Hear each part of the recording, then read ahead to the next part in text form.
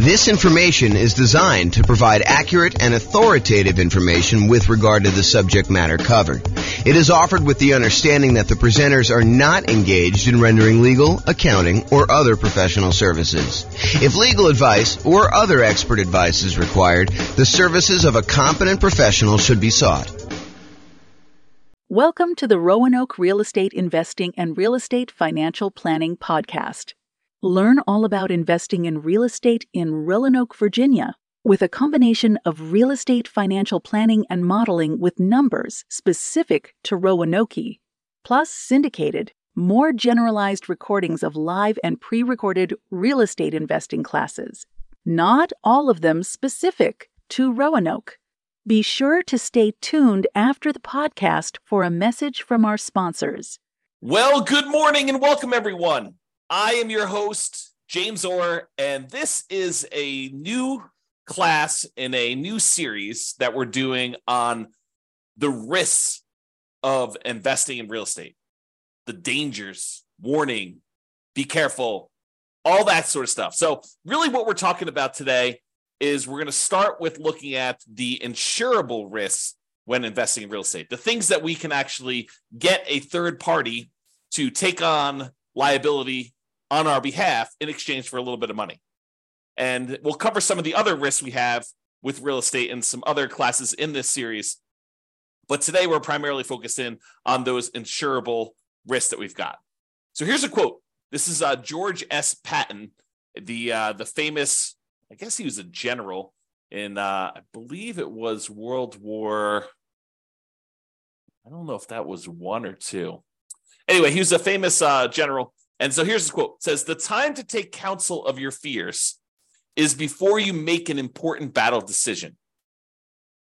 That's the time to listen to every fear you can imagine.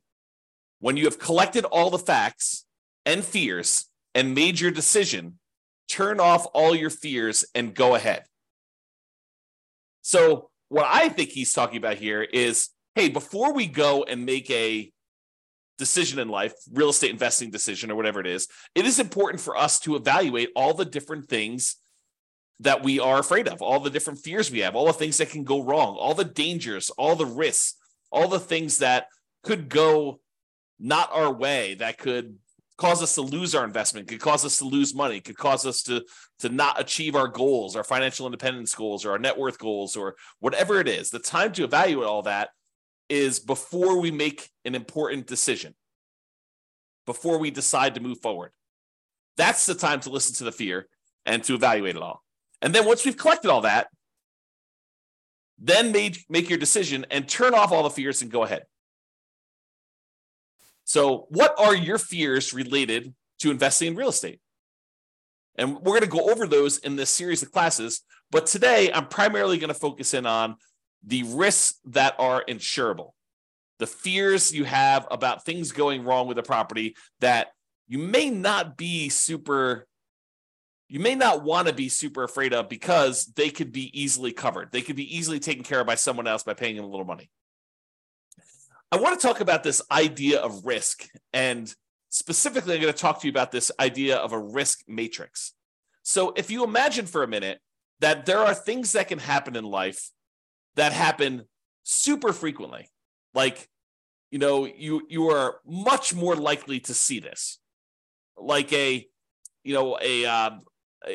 issue going on with the tenant paying late. I mean, I think that's a relatively likely sort of thing, right? The tenant paying late. And honestly, the tenant paying late on a severity scale, yeah, it's not ideal, but as long as we have proper reserves, it's really not that severe. It's not like the end of the world. It's not going to, them being late one time is not going to derail us from achieving our goal. So there's a likelihood component, how frequently things happen, and then a severity component, how severe it is, how far of a setback, how large of a dollar amount are we talking about, how large of a dollar amount that's going to impact us. So things that don't happen very frequently and things that are very low severity, low dollar amount sort of things, we consider those to be low risk. In this case, we're going to call that 1. If we're kind of looking at this matrix of likelihood or frequency on the left side and then severity along the top. And then you can see that we multiply these together and we get like a numerical measurement. So a severity of 1 and a likelihood or frequency of 1 gives you a low risk of 1. If the severity increases, but it's still very likely, it might be a kind of risk measurement of 2, because it's a 2 on severity and a likelihood of 1. If something is still, not very likely at all, and it happens here where you have medium 3, then that becomes a severity of 3, where it becomes really expensive for us, but it doesn't happen very often. Then you've got stuff where it's increasingly likely, where this was low likelihood, this was medium likelihood, and this was high likelihood, and you can see how the risk kind of grows there. Really, the danger zone, the highest risk for us, are things that are very likely to happen and very severe when they do. That's risk number 9 here.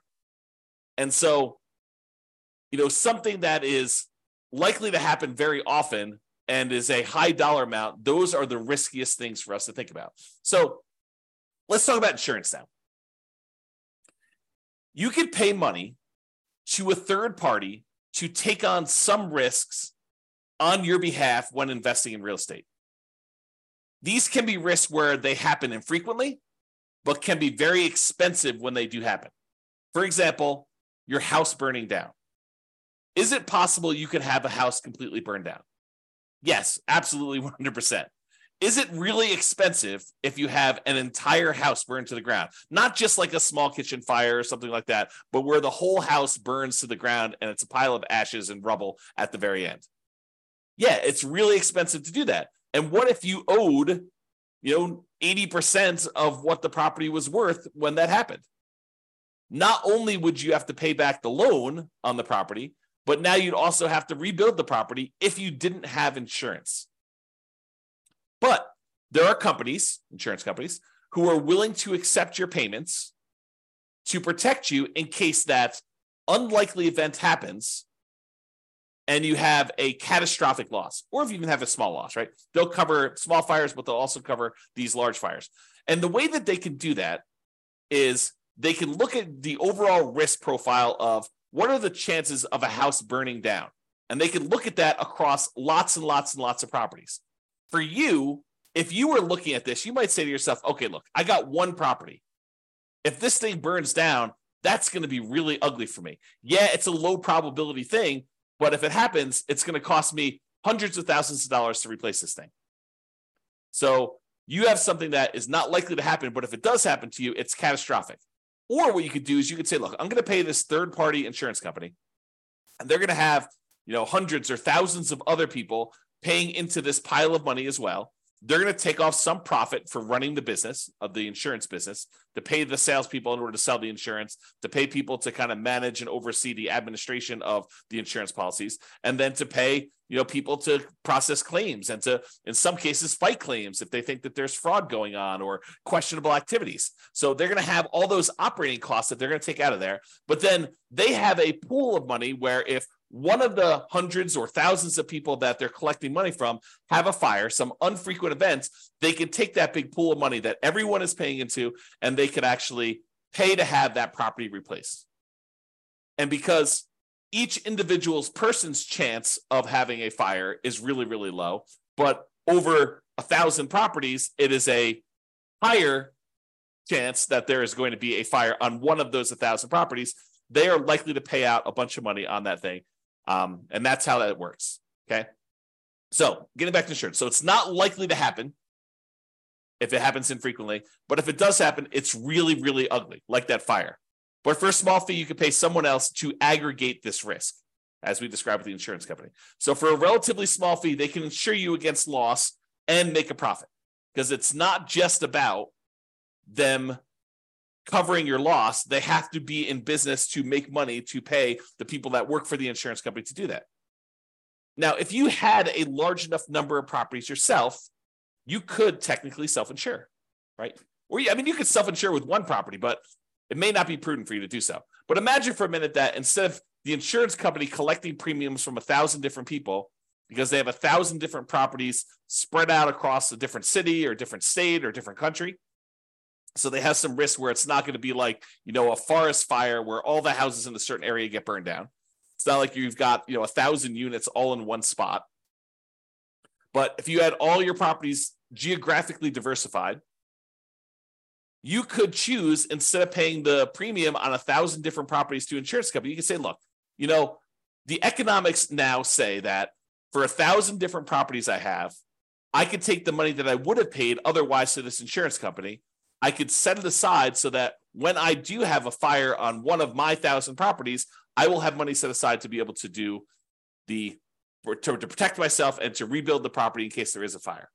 So you could self-insure. Now, I'm ignoring for a moment here that if you get a loan on the property, the lender is going to require that you provide proof of third-party insurance. In most cases, they will not allow you to self-insure. And I'm ignoring that fact. But if you have all these properties free and clear, if you have 1,000 properties free and clear, you could choose to self-insure. You could choose to be the one that sets aside all the money that you would have otherwise been paying for premium, and then use that when you have fires on your properties or other events. I mean, we're using fire as an example here. Okay. So that is the idea. Instead of doing it and saving the money yourself, which you should be doing even if you decide not to pay a third-party insurance company. It's not like you save all that money. You save some of it. You save some of the profit that you would otherwise be paying the insurance company. But then you have to take on that role. You have to kind of put the money aside, invest the money, have it in a safe, secure spot where it's available if you have an emergency. You need to manage that oversight. You need to make sure that you take care of estimating the amount that you should be setting aside and coordinating all that stuff. So you don't actually get rid of those roles. You would have to provide those yourself if you decide to self-insure. Or you could pay an insurance company and all those roles are taken care of for you by a team of people that are doing this. Okay? There we go. So let's talk about what the insurable risks are. So these are the most common insured risks. We mentioned one already, the risk of fire. So some people are concerned, what happens if I buy a rental property and the house burns down?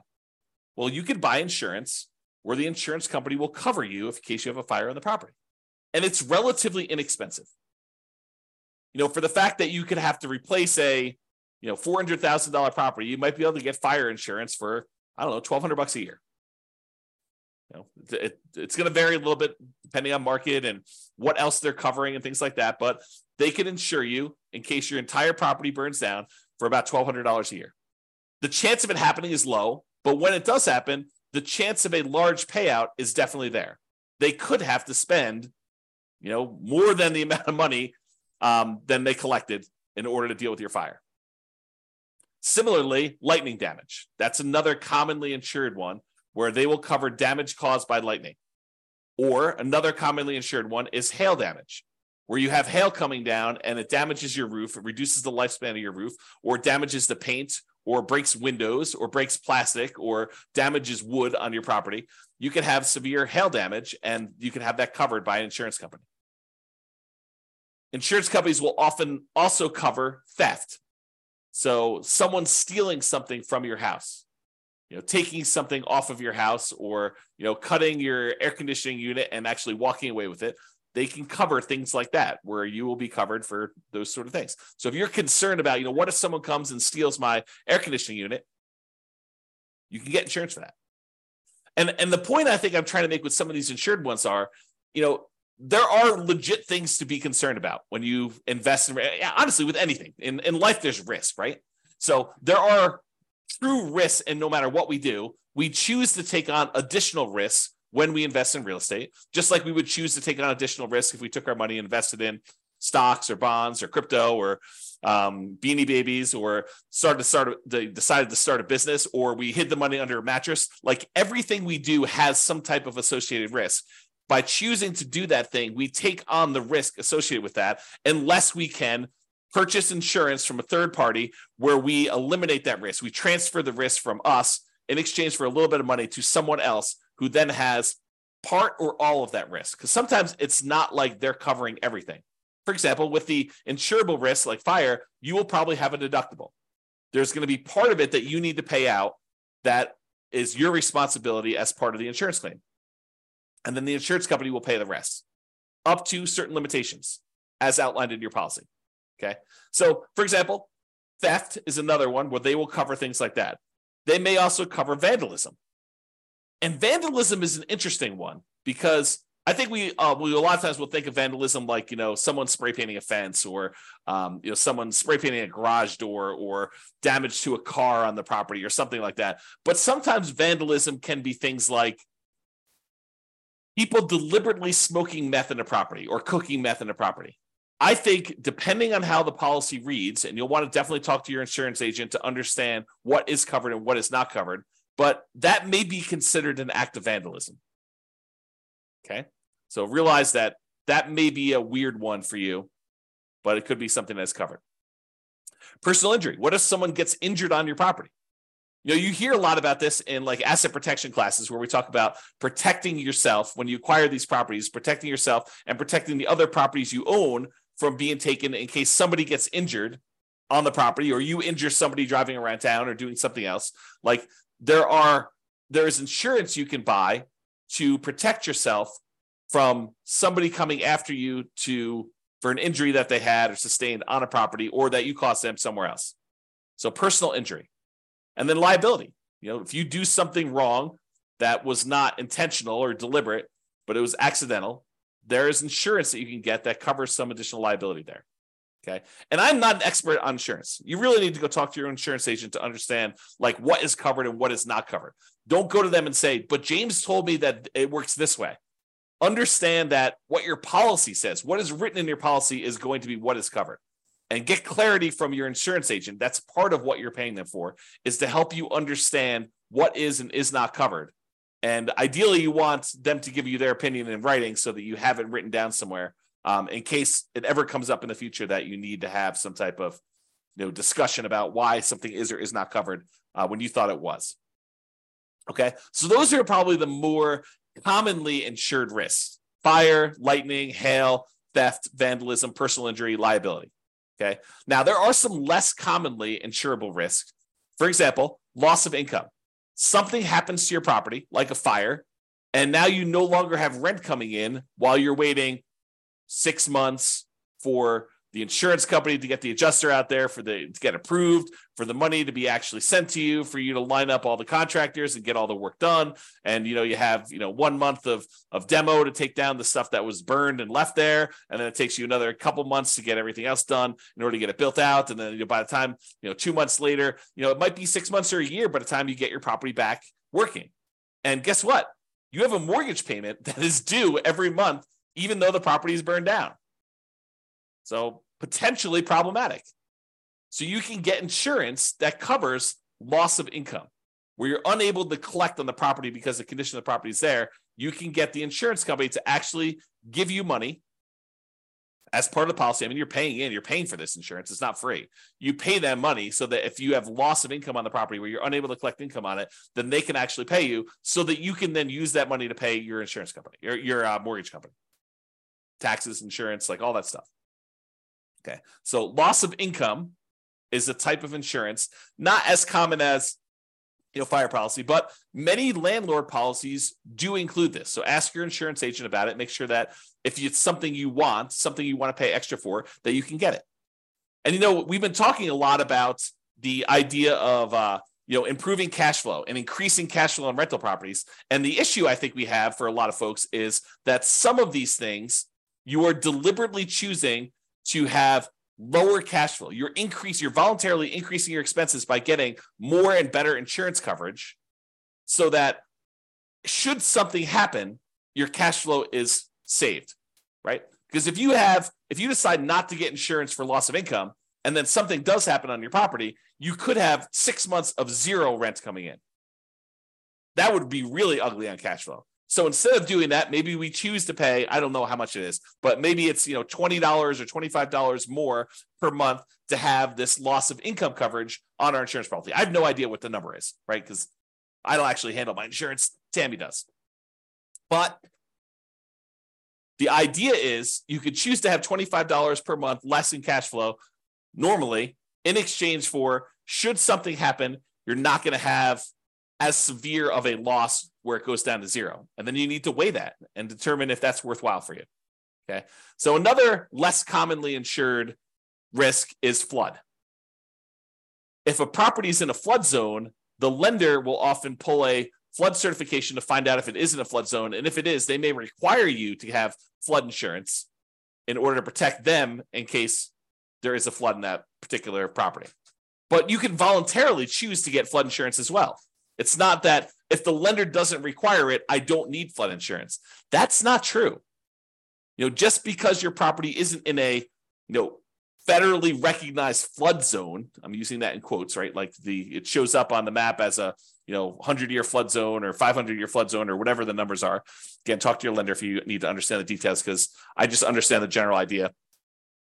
But if you were in a flood zone, the lender may require it, but it doesn't necessarily mean just because you're not in the flood zone that you can't have flooding. There are times when unexpected things happen and you could have flooding in a different area. And flooding is not always defined in a way that you might think. It could be water running horizontally in some form or another. So, imagine you have something happen to a house next door and, it over time kind of like has this major problem. And then there's a massive release of water from that thing, like a pool or something. And then that pool actually floods into your yard and there's horizontally moving water. That could be considered flood. You'd have to read the definition and understand what is covered and what is not covered. It's not necessarily water from a river that is overflowing. So realize you can get that as a separate policy. It is not only when it's required by the lender that you have to get it. You can choose to purchase flood insurance separately. Some other less commonly insured ones, earthquakes. In some markets, that's really important. Where we live, hardly anyone gets any earthquake insurance. Hurricanes or tornadoes. Don't get a lot of hurricanes around here, but in a lot of markets, you get hurricanes. And tornadoes, probably get some tornadoes here, especially on the plains. But you could purchase those as additional insurance. You can get insurance to cover if somebody cooks or smokes meth in your property. And you can test the property for meth before you make your purchase. And you could test it after each tenant moves out. Now, is it practical to do that? What's the cost of a meth test? To get an industrial hygienist in there in order to test to see if there's meth showing up in the property. I don't know. Could be a couple $100, could be $1,000, could be $2,000. Depends on the type of test and what they're doing there. So is it practical to do that after every tenant moves out? Probably not, but maybe in your market, maybe for the types of properties you're doing. But what are you going to do if it does test positive? You're going to keep their $800, $1,200, $2,000, $3,000 security deposit? Might not be enough to cover you for the meth there. So may want to make sure that if you're concerned about that you can get insurance and that it does cover that. Now, does every insurance company have to offer you all these insurance policies? Do they have to insure things like fire? No, but I think most of them will. Do they all have to cover things like meth? No. Can you possibly purchase additional coverage for things like meth? Yes. Might you need to go to a additional third-party insurance company to get that additional coverage for meth? Maybe. And you can get the last of the less commonly insured things are rent guarantees. So you can purchase, if you're paranoid, you're like, look, I want to invest in real estate, but I'm really, really nervous that my tenant is not going to pay rent. That they're going to lose their job and they're going to be unable to pay. You can technically go purchase rent guarantee insurance, where it guarantees you rent if the tenant doesn't pay. So you can go and do that. You can purchase that. It comes at a cost. So realize that there'll be a fee for doing that. So you're going to give up cash flow elsewhere in exchange for having that rent guarantee. I think a lot of landlords, a lot of real estate investors will choose to forego rent guarantee insurance and instead decide to set aside some money, mentally or otherwise, in the form of reserves in case a tenant doesn't pay rent. But you can get that insurance. All right, let's do a brief discussion on deductible size. First, let's talk about what a deductible is. A deductible is the amount of money you're responsible for before the insurance kicks in. So let's say your deductible on hail damage is $2,000. Basically, if there's less than $2,000 worth of hail damage, you're paying that claim. So you make a claim with your insurance company, they send an adjuster out, they say, look, the total amount of damage is $1,800, your deductible is $2,000, so you're responsible for this $1,800. Okay. And you pay a certain dollar amount for the insurance and that deductible amount. If you decide, look, I want to have a $500 deductible, they'll say, sure, we'll allow you to do a $500 deductible, but then the insurance cost, the amount of the premiums you're going to pay in order to get that insurance will be higher than someone with a $2,000 deductible. Or you could say, look, I want a $10,000 deductible. I will cover everything up to the first 10K, but after that, I want you to come in. The insurance company say, that sounds great because we're much more likely to see these small amount claims. So if you want to do one where you pay the first $10,000 and then we only cover after that, we will let the premium be much lower. You will have to pay in less in premium in order to do that. So it's this balancing act between how much you willingly have as a deductible versus how much you're paying on premium and how much that's impacting cash flow. And they both impact cash flow, right? Because if you have a small claim, let's say it's that $1,800 worth of hail damage, if you have to pay that $1,800 out because you set your deductible at $2,000, well, now that $1,800 is an expense, so you've reduced your cash flow by that. But maybe in order to reduce your deductible to $1,000, it costs you, $30 a month in order to have that lower deductible with your current insurance coverage. So you choose to have $30 per month, less cash flow, or at some point you might have to pay that $1,800, or that's really the difference. If it went down to $500, be $1,300 difference or whatever it was. Okay. So if your risk tolerance is very, very low, you could choose to keep your insurance deductible very, very low. You could say, look, I don't want any surprises. I want my deductible to be $500. And if something is less than $500, I'll take care of that. But if it's over $500, then I want to make a claim and I want the insurance company to pay for that, anything over the $500 costs. Okay. So then if you have a claim, you need to come out of pocket very little. However, your insurance premium will be much higher, which will impact your cash flow. And if you're making lots of claims, you will have higher premiums and may not have as many choices for insurance companies if they opt not to renew you or decline you for coverage because of the number of claims and the types of claims you're making, right? The insurance company is in the business of making money. And if they find out that you as a person are making a lot more claims than the other people that they're selling policies for, they may choose to say, okay, we're just choosing not to renew you. We're going to not give you coverage anymore because you are a statistical anomaly. We lose money on you. And I think they expect to, have payouts over the aggregate. But if they look at you and they're like, hey, look, this person made 3 times as many claims on one house as the average number of people in our rest of our pool of people, they may choose to say, we just don't want to insure you anymore because we don't want to have that exposure. Okay. So if you're making lots of claims, a lot of times the insurance company says, okay, we're going to charge you higher premiums. And maybe they even say, we're not going to insure you at all anymore. Go find insurance somewhere else. Okay. Now, my personal preference, and you can do whatever you want, my personal preference is to partially self-insure by having a much higher deductible, lower insurance premiums, and paying for the smaller claims out of pocket. So my preference is I want to have higher deductibles. If a little thing comes up, I'm not going to make a claim to the insurance company. I think of insurance as more of a catastrophic.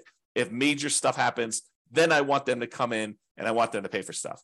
I'm not going to usually make a claim. Like if we had a hail damage one for $1,800 and my deductible is $1,500, I am not making a claim for them to pay $300. I don't want to have that as a claim on there. I'm just going to cover it. And my general rule of thumb is I want to see the amount the insurance company, 2 or 3 times the deductible amount. So if it's $3,000 worth of hail damage and my deductible is $1,500, then maybe I'm making a claim. More likely I want to see it even higher than that. I want to see the total amount of damage is $4,500 and my claim is my deductible is $1,500. And that's sort of like the 2 to 3 times the deductible amount. And there are lots of exceptions to this rule, right? I think, it doesn't have to be 2 to 3 times if we're talking, I guess it would be that with the deductible size, but, are we talking like, $50,000 size? Maybe I do choose to do it when it's not 2 times then. So there are lots of exceptions. So be prepared if you do that to pay 2 or 3 times your deductible amount for repairs. So you shouldn't be thinking to yourself, okay, well, as long as I have $1,500 set aside for my deductible, then I'm good to go. There's some people that think, the amount that they should have in reserves is related to the size of the deductible on the property. I don't think that's true because these are not the only risks you have. Insurable risks are just one of the risks we have when we buy rental properties, which we'll cover in future classes. Okay, so that's it. That's the discussion on insurable risks when investing in real estate. So in conclusion, life has risks. We have risks we face every day. Getting up, driving in the car, going on the subway, walking around, eating certain foods, being in relationships with other humans. Like there are risks in everything that we do. When you choose to invest in real estate, you choose to take on additional risks. Just like if you chose to skydive or you chose to invest in stocks or you chose to invest in bonds, those all have additional risks associated with that particular activity or investing type. Okay? You can shift the risk from yourself to someone else by paying a premium. That's what insurance is. We're choosing to pay someone, a third party, to take on that risk for us, and then they will aggregate that across a whole bunch of people so that they can be profitable, support their business, pay their salespeople, pay their admin, pay all the CEOs, pay all the building costs and everything else, and then also be able to pay out the claims that we have on all these things. So yes, you are paying more than probably what it costs you, but if you're insuring like 1 or 2 or 3 or even 10 properties, you don't have enough of the properties to really have a good way to kind of spread that risk out over a large number of things. Okay. And if you really are going to self-insure, you should study this and understand what number becomes the number you should have to kind of be able to make a reasonable self-insurance play. All right. So that's it for conclusion. Have a great day, everybody. I will talk to you all tomorrow. Bye-bye for now. With home prices up, mortgage interest rates up, and rents up, but not quite enough to counteract the higher prices and interest rates. Cash flow on rental properties in Roanoke is harder than ever. Book a call with the Real Estate Financial Planner to apply our proprietary 88 strategies to improve cash flow on your rentals. See the show notes for a link to schedule your call and improve your cash flow today. If you're a real estate agent, lender, or professional in Roanoke that wants to help our real estate investor listeners, consider reaching out to learn about collaboration opportunities with this podcast. We'd love to add more value to our listeners by having you assist our investors buy, sell, and finance their real estate investments. See the show notes to schedule a call to discuss collaboration opportunities.